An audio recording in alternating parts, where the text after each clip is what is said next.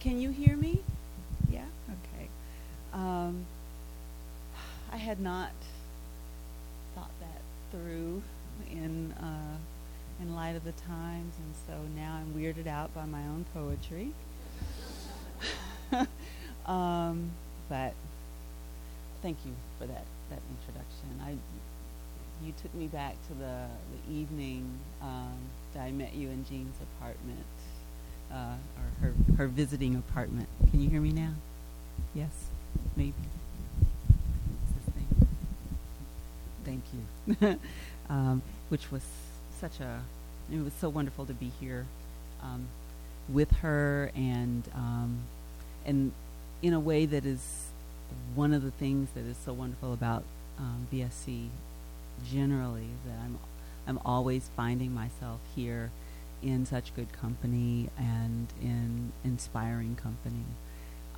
And to prove it, I'm going to start by reading a poem that I wrote in collaboration with an artist that I was here with, I think the same time, Allison Sarr, who had been I had been a fangirl of hers for a long time, and getting to meet her here was amazing.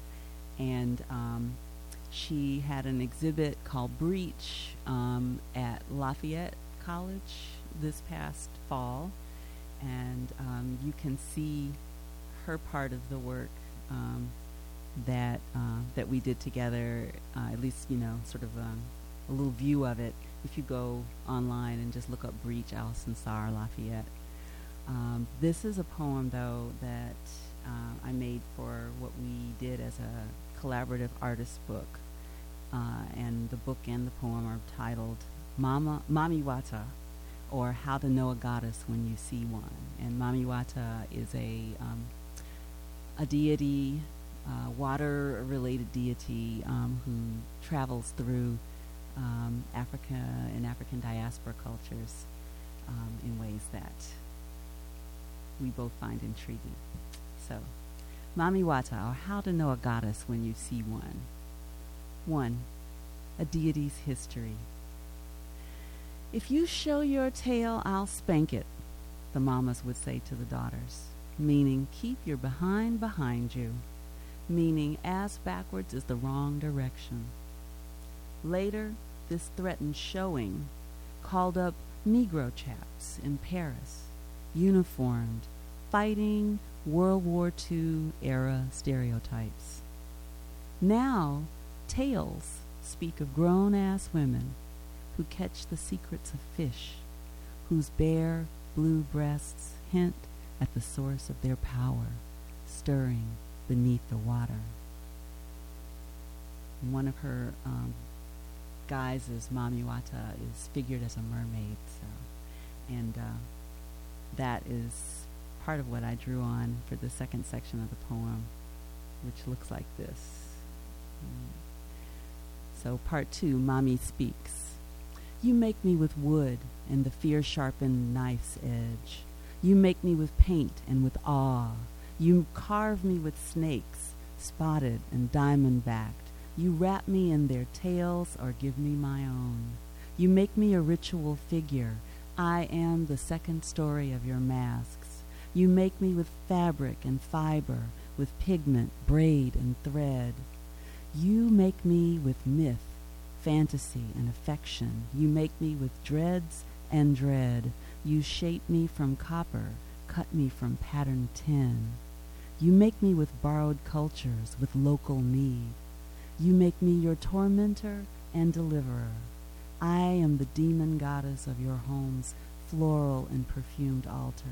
I am the irresistible thief who flashes and fills your eyes with my full breasts before I rob you blind.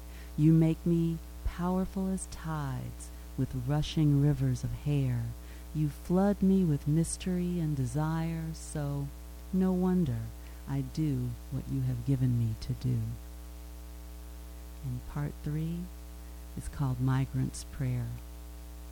Is that you, Mami, wrapped in that soft white fleece, casting that cold, hard glance in all directions? Is that your spray swirling and stinging in the bitter wind, your blue bosom glittering with diamonds thick as ice flows? I recognize your excess in this, your muscle, but miss the wildness of your free, rushing mirror gray, green, golden, muddy into every crevice, trailing delta silt in cool, deadly fingers as long as your nom de guerre, Mississippi, over every surface, swallowing what you will, miss, fear, yearn to possess. So that is one thing that can come out of conversations late at night while you're here. So I'm going to read, I think, entirely otherwise from this forthcoming collection, Semi-Automatic. How are you all doing? Are you okay? Yeah. All right. So Semi-Automatic, as the title might imply, is one of the central concerns of it is violence. The violence that sort of characterizes our global society. I want to say these days, and then there's the Trojan War, and so I know it kind of goes back a little ways. But I've been thinking a lot about the different kinds of violence that we live among.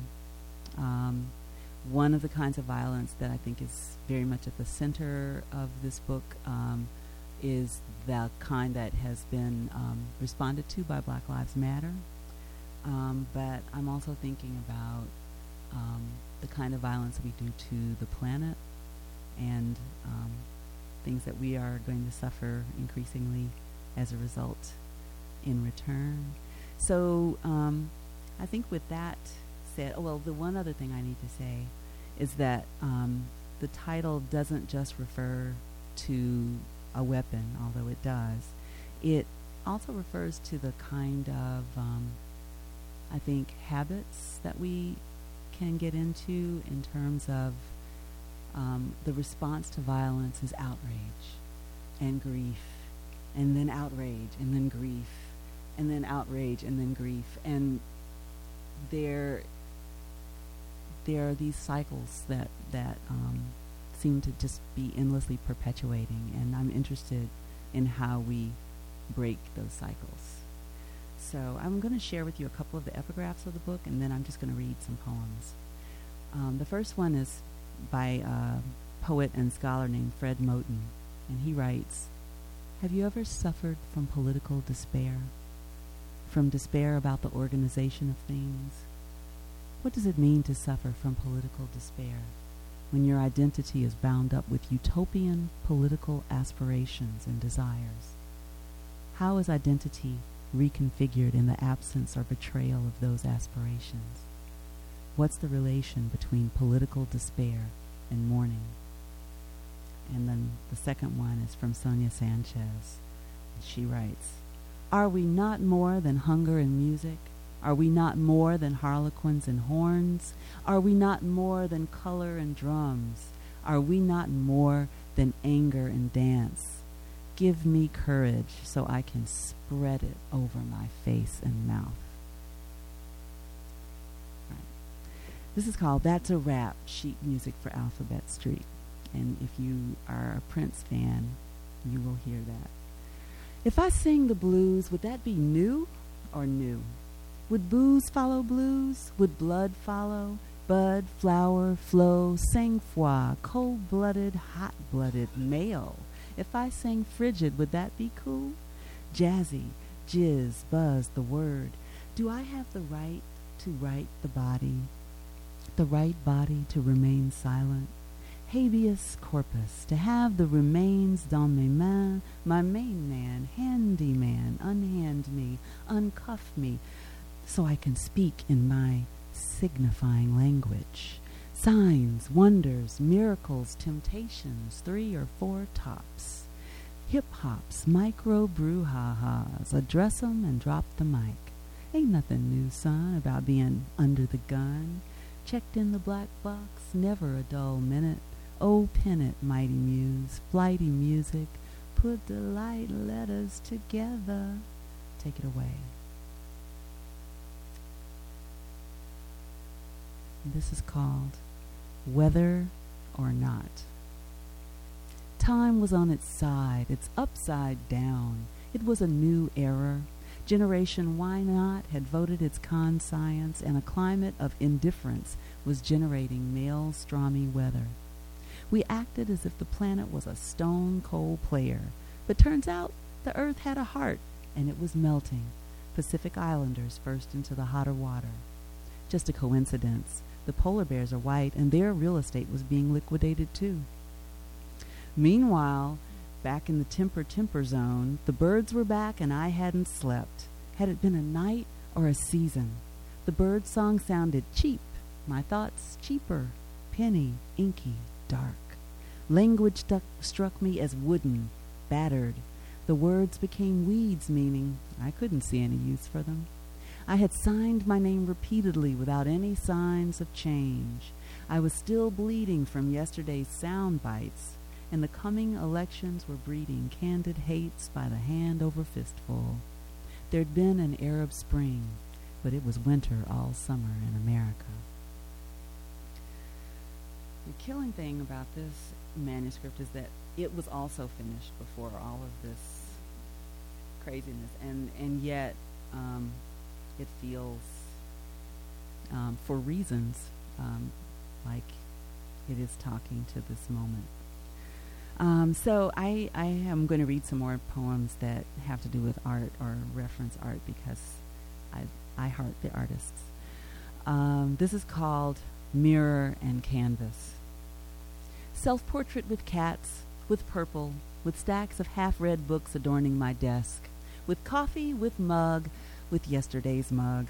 Self-portrait with guilt, with fear, with thick-banded silver ring, painted toes, and no makeup on my face. Self-portrait with twins, with giggles, with sister at last, with epistrophe, with crepuscule, with Nellie, with my favorite things. Self-portrait with hard head, with soft light, with raised eyebrow. Self-portrait voodoo, self-portrait hijinks, self-portrait surprise. Self-portrait with patience, with political protest, with poetry, with papers to grade. Self-portrait as thaumaturgic lass. Self-portrait as Luna larva. Self-portrait as your mama. Self-portrait with self at 16. Self-portrait with shit-kickers, with hip-huggers, with crimson silk, with wild mushroom risotto, and a glass of Malbec. Self-portrait with partial disclosure. Self-portrait with half-truths. Self-portrait with demi-monde. Self-portrait with a night at the beach, with a view overlooking the lake, with cancelled flight. Self-portrait with a real future, with a slight chance of sours, with glasses, with cream, with fries, with a way, with words, with a propositional phrase.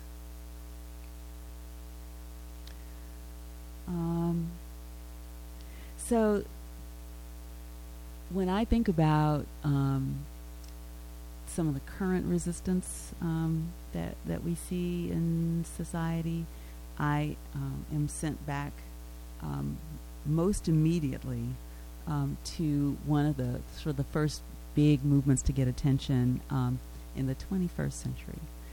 And this poem was inspired when that movement was at its peak. Let's see how to say this. Well, one thing I want to say is, if you are like me, I grew up in Tennessee, and in that part of the country, like this part of the country, there are so many place names that come from various indigenous American languages, indigenous peoples' languages. And that was something that that also went into the making of this poem.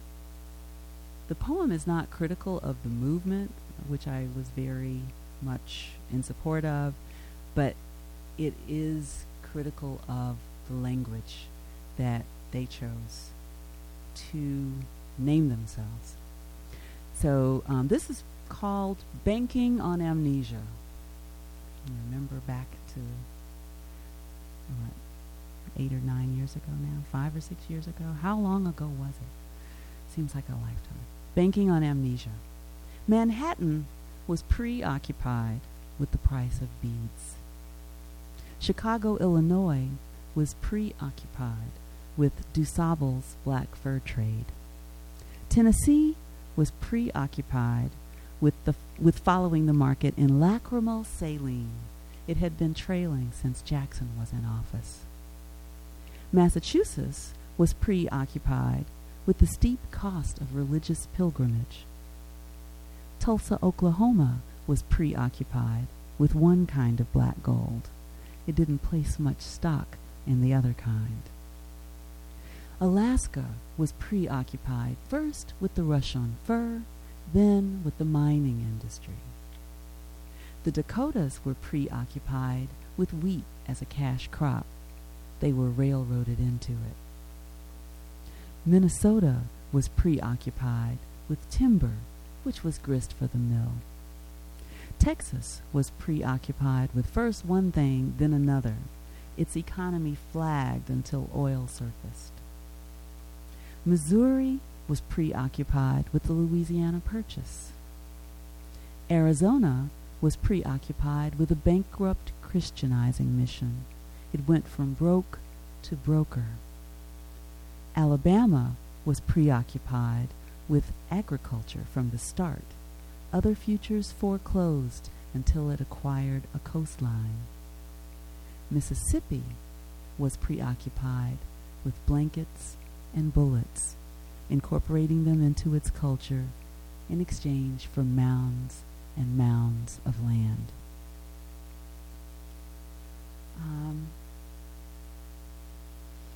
So, how many of you are readers of Uncle Tom's Cabin? A few people? You've heard of it. You know the story generally. I mean, it's a big novel, and I think it's less taught than it used to be for reasons.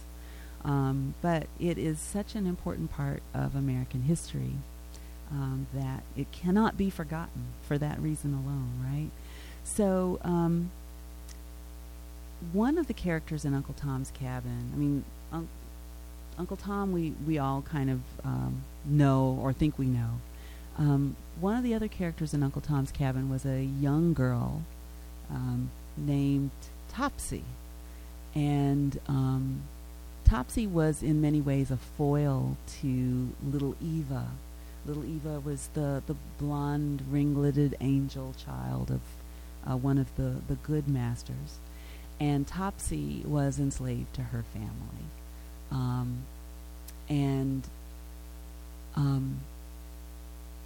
I won't try to describe how she's depicted in the novel, but she's famous not only for how she shows up in the novel, but for how her name has been grabbed up into a figure of speech that I think a lot of people use without knowing where it comes from.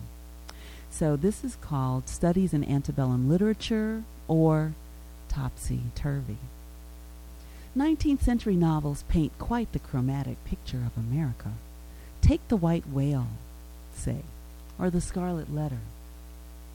But they aren't all tarred with the same brush. For comic contrast, some give us black humor, national relief projected onto one dark little head, in turn projecting in all directions a local color. Antebellum lit still tinges tongues with shady tints. Our language is loaded, packing heat, a weapon concealed only, it seems, from the blissful. Who'd say, X used to be a small college town, but then 10 years ago, it just grew like Topsy. I'd say it grew like kudzu, maybe, or like wildfire, not like Topsy. Note, things that just grew like Topsy. The Middle Passage death toll, the black prison population, the crop of Negro spirituals, like crazy, like a weed. like a motherless child. In the novel, someone asked Topsy, as part of her learning her catechism, where do you come from? She said, I just grew. Thank you, Harriet Beecher Stowe. And I have to say, we're staying with Topsy. The middle section of my book is called the Topsy Suite, and I just decided that I was really interested in this character, this figure, and wanted to take her for my own.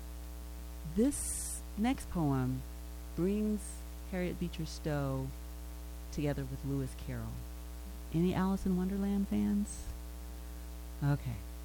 You got to go back. If you haven't read Alice in Wonderland, you have to read that, because unlike Uncle Tom's Cabin, it's actually wonderful, fun, interesting. Find a child and read it to them on any pretense. So if you know Alice in Wonderland, you will recognize Topsy's parallel adventures. From Topsy in Wonderland. What are you? Said the captain of industry. This was not an encouraging opening for a conversation. Topsy replied gaily, I hardly know, sir, presently. I know who I was when I got up on my own continent this morning, but looks around the Planta station and the rest of the United States. I must have been changed several times since then. How am I going to get in? Asked Topsy in a loud tone, presumably the only one she had. Are you to get in at all? Said the gatekeeper. That's the first question, you know. It was, no doubt, only Topsy did not like to be told so. Yours wasn't a really good school, said the mocking person. I took the different branches of arithmetic, ambition, distraction, uglification, and derision. I never did hear of uglification, Topsy ventured to say. What that be?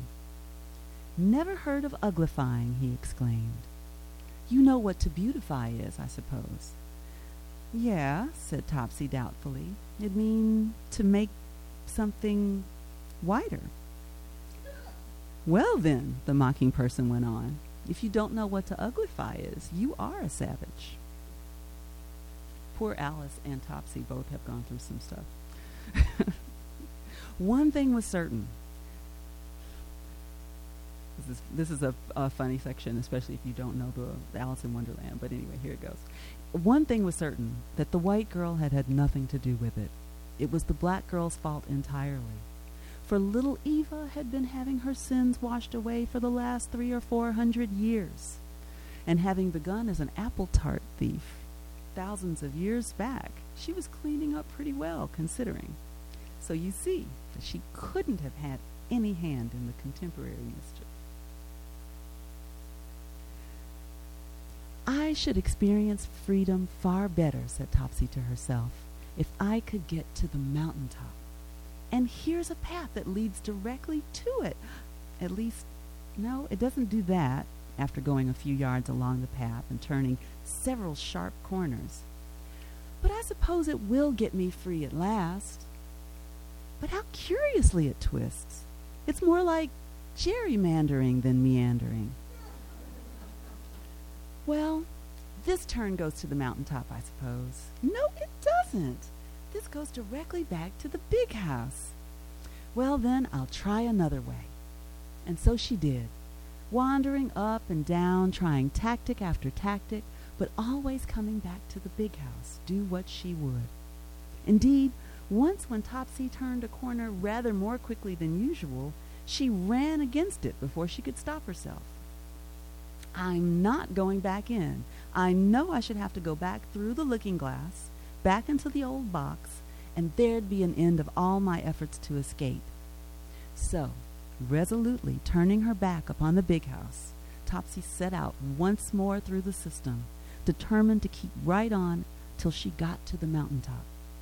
For a few years, all went on well, And she was just saying, I really shall do it this time, when the path gave a sudden twist and the system shook itself, and the next moment she found herself actually walking in through the big house door. Oh, fuck the bullshit, Topsy cried. I never saw such a house for getting in the way. Never. However, there was the mountaintop in full sight, so there was nothing to be done but start again. Lawsy, I sure wish I was a player in this here game. I wouldn't mind being a pawn if only I could join. Of course, I'd sure enough like to be a queen.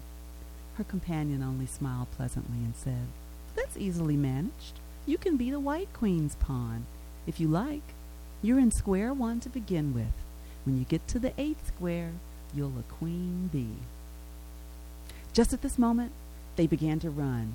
All Topsy remembers is they were running, hand in hand, so fast it was all she could do to keep up, and still the word was faster, faster, but she felt she could not go faster, though she had no breath left to say so.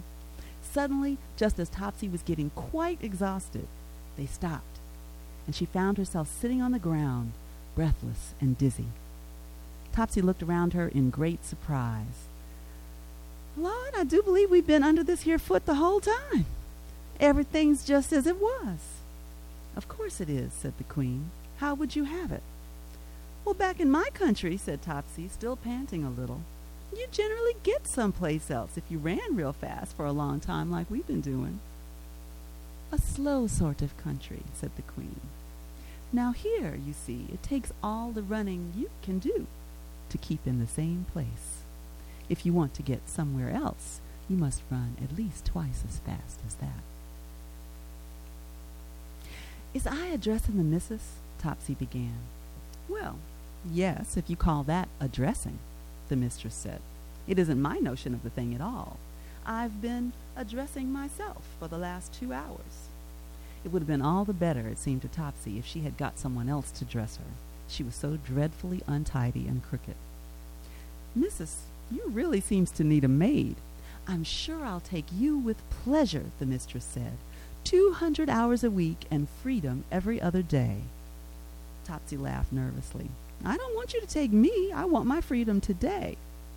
You can't have it just because you want it, the mistress said. The rule is freedom tomorrow and freedom yesterday, but never freedom today. Topsy objected.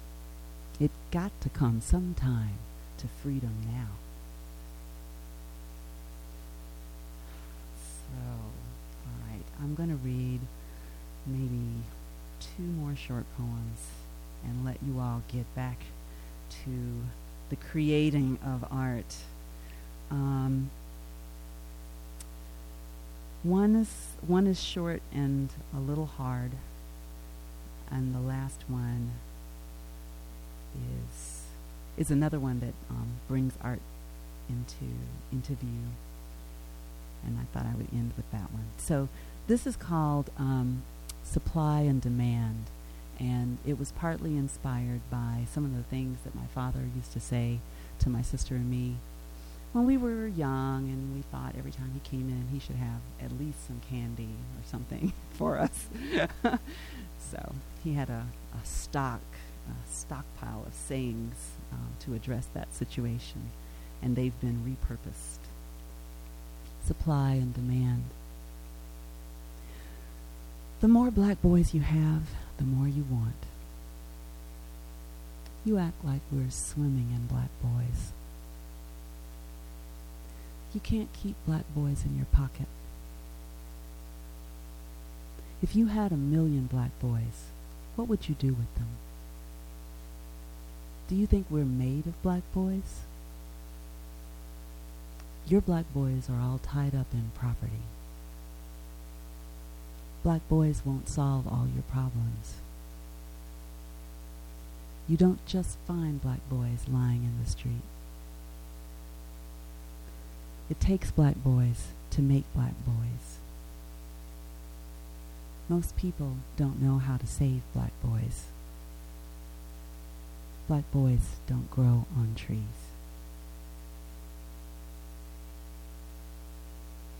And it that is not a place to leave anybody. This last poem is for all of you who've read the Iliad and the Odyssey, all of you who know the work of Romare Bearden, all of you who know the work of Nina Simone. Surely everyone is one of those people. This is called Circe, Odysseus, Black Odysseys, a remix collage. And it's dedicated to Romare Bearden and Nina Simone. And it's made up of sort of sentences and fragments, some of which are in one of their voices, Circe, Odysseus, Bearden, and Simone. Sometimes it's two of them speaking together, three, sometimes even all four of them. And it doesn't, I'm not going to say it doesn't matter, but you may or may not know who's speaking at any moment, but just let it wash over you. And if you don't know any of these works or figures, go totally look them up. There are going to be a lot of references to Bearden's and Simone's titles. And I guess the last thing I should tell you is this, one of the forms I work in is I call it song lyric acrostics, and that just means instead of spelling things out, there's a line of Nina Simone's I Put a Spell on You that starts the first word. It's the first word of every line of the poem. Circe, Odysseus, Black Odysseys, a remix collage. I am black but sorceress. I mean trouble. Gonna put long, uneasy miles between me and my home, but it's not a one-way ticket. This here's Circe's domain. Come on in and set a spell. Hey, wanderer, the North's no escape, just another stop on some lonesome railroad line. Listen, rejection's telling you to improvise. Little girl blue, cotton blue, I do you this way 'cause I can. You bring your beast to my door, you're asking for trouble. Look, when I tell it, the Odyssey is mine. If the gods spew at you their red-eyed fury, you might not ever find home. Harlem swings me a little better. Philadelphia loves me some, brother. Carolina won't stop me from shadowing my passion. Pierce me with your other spear, the one that won't leave me bleeding. You and me, we can pursue things under these wide blue skies that will surely make you forget about home. I got the sea chasing me. What can I do but keep moving? Barbados, Aia, St. Martin. I follow the blue-black keys where they lead. Bebop. Oh, you ain't seen the full power of my mojo, baby. Who's lying to who? Believe me, my wand doubles as a sword. I swear my voice is honey and venom. Picture Ithaca. I assemble love from cut-up color, canvas, and glue. Daddy, if a year is all you got to give it here. Forever's a big blue illusion anyhow. See all the skulls? Marriage won't outlast freedom, and Liberia ain't the same as liberty. Tell me, how can I trust a woman with a snake for a bracelet? Well, it don't mean a thing if it ain't got that sting. Why should I care about Penelope if you don't? If yellow, if red, if orange, if green, if blue, it's true. I'm dying to hear the siren's song. You shape your future from your past. The geometry of don't can be transformed. Troubled women walking. I want to bring forth a people. An outrageous magic shakes me. Everybody knows about Mississippi. Many men destroyed. I'm blue, but I won't be blue always. Never forget, my pillow is yours. Red sun shining against a full moon. Night noon's a sign, right? X marks the spot. One last stab at some kind of home. Now go, get back out there and do what you were born to do.